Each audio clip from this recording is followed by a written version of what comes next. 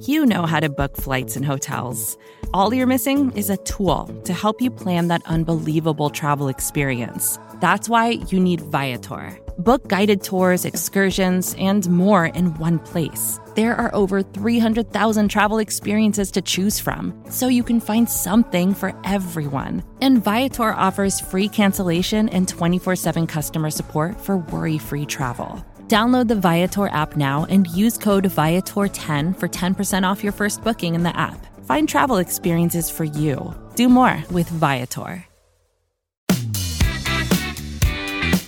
What is the Mike Zimmer something here? Is Mike the mentee? I don't have fresh? one. I wish I did.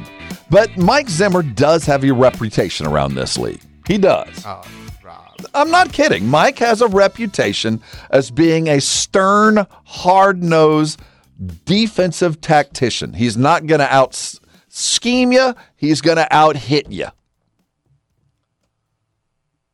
Okay. So, that is a fundamental change from where we have gone.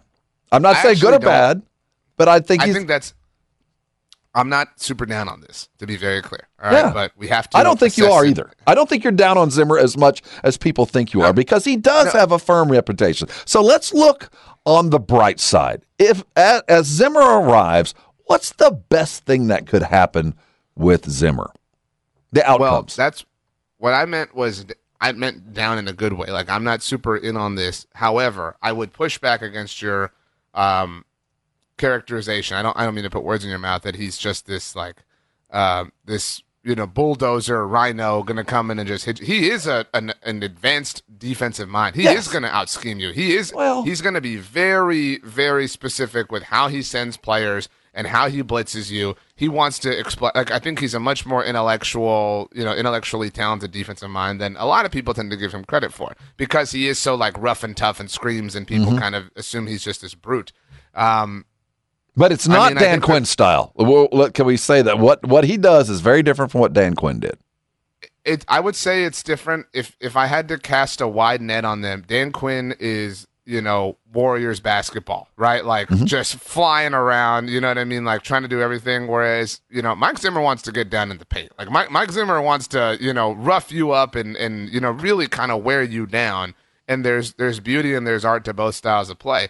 And there's also intelligence to both styles of play. Again, just because one is physical does not mean it's void of, schematic design. And so I think the best case scenario for Mike Zimmer and what he ultimately brings to the Dallas Cowboys is, I wouldn't say a deviation from exactly who Dan Quinn has been, but more of a return to kind of classic football, getting away from, I wouldn't say nickel is the new base, but getting away from these lighter players. It turns out you kind of need some physical dudes to play the sport of football. And maybe, I don't think that we give proper love to the 2014 NFL draft class, because there were some really big whiffs. The Texans whiffed on Jadeveon Clowney. The Jaguars whiffed on Blake Bortles. Obviously, that was the Johnny Manziel draft. But Aaron Donald was found in that draft by the Los Angeles Rams. He was somebody who a lot of Cowboys fans wanted, obviously.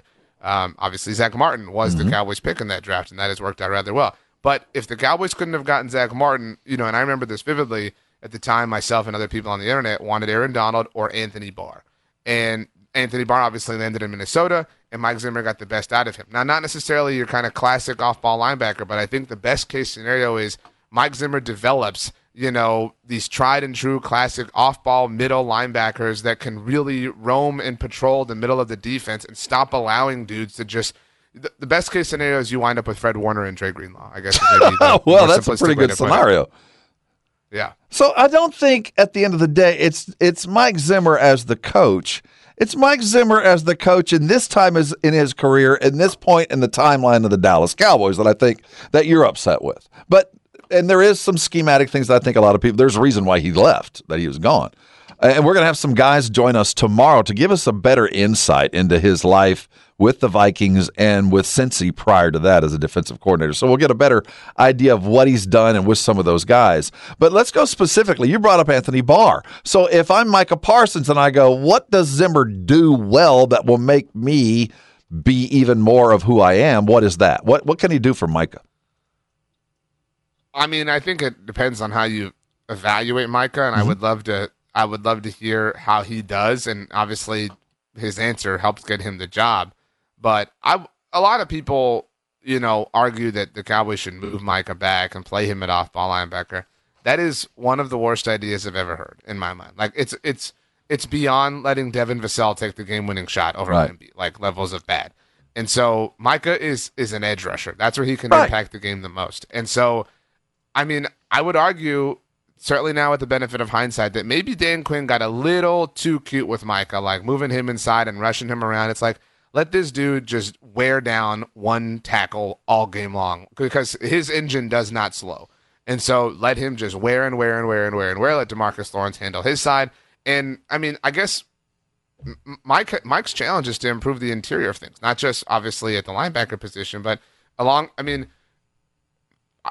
in the best case scenario, Mike Zimmer turns Mozzie Smith around because, man alive, it was not a great rookie season. And so that's who, I mean, think about players that have played for Mike. Linval Joseph, obviously, in Minnesota. I mean, like, there are opportunities, in terms of what Mike has done with interior defensive linemen in the past for him to come in and work with Mozzie and turn this into a more respectable team that isn't going to get pushed around the middle of the line of scrimmage, which has certainly been the case for not just the Dan Quinn era, but like, when Mozzie was drafted, it was this big deal because the Cowboys haven't devoted premium resources to a defensive tackle in a very, very long time. They've just been kind of getting by with, casuals and would-be free agents and dudes who were dinged up for this reason or another. So that is exciting in one sense, if the potential is realized.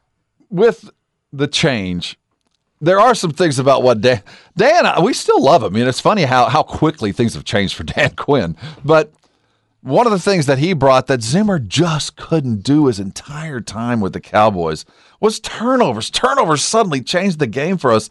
Is there enough of the Dan Quinn mentality still on the Cowboys, even though Zimmer's coming back, to kind of maintain this attitude that turnovers first and foremost? I think that so. My point is not turnovers are bad, right? My point is not I don't want turnovers, but I think that Dan Quinn's unit became overly reliant. Obsessed? On them. Okay. Reliant, I guess, is a better term. Yeah, because, if what happens if you don't get them? You know what I mean? Like, but I know what happens when we do. It was game-changing stuff.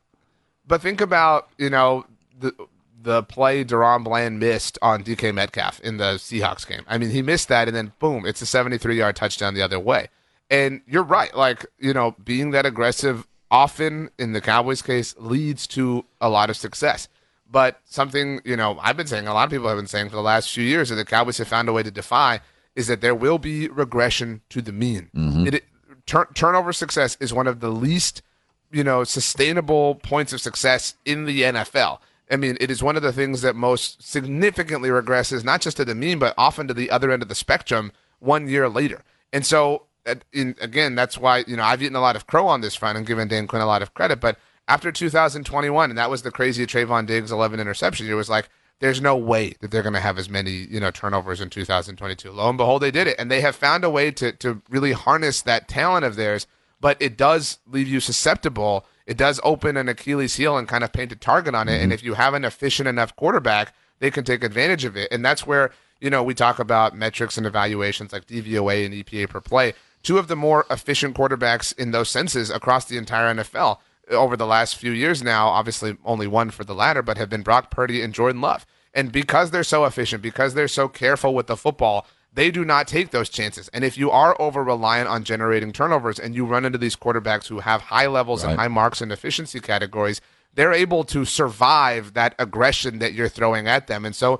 what you have to do against dudes like this and the quarterbacks and the teams who have upended the Cowboys is you have to disrupt the machine. And that's not something that they've almost, and this people have utilized this terminology with Dan Quinn, the Cowboys have almost invited the run with how they play football because their belief is that, the quickest way to the end zone is through the air, and that's true. But, when you invite the run and teams are putting themselves in 12 personnel and you have small linebackers like Marquise Bell, you're just going to get run over time and time and time again. And after that happens enough times, then play action becomes a larger factor and a larger part of the game, and everything kind of falls apart at the seam. On our YouTube feed, Alexandra asks, does Zimmer's defense, has it had success against the 49ers, the Cardinals, the teams that have kind of surprised the Cowboys offensively?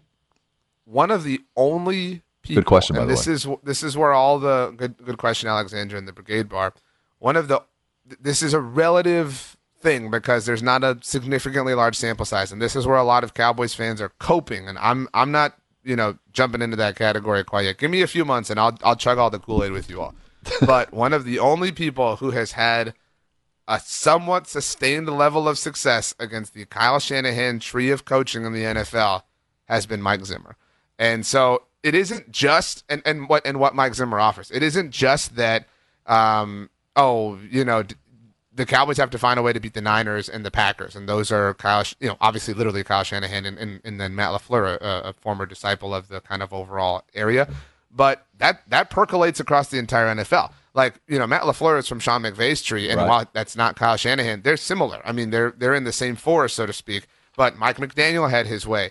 I mean, you can look, the Cowboys have to play DeMeco Ryans, who is obviously a defensive coach, but, has experience working with Kyle Shanahan. And so, I mean, this offensive system and offensive disposition and way of life and way of thinking percolates across the entire NFL. In order to have success in today's NFL, yes, you in all likelihood have to at some point go through Kyle Shanahan himself, but you at the very least have to go through one or a few of his disciples, and the Cowboys learned that lesson the hard way.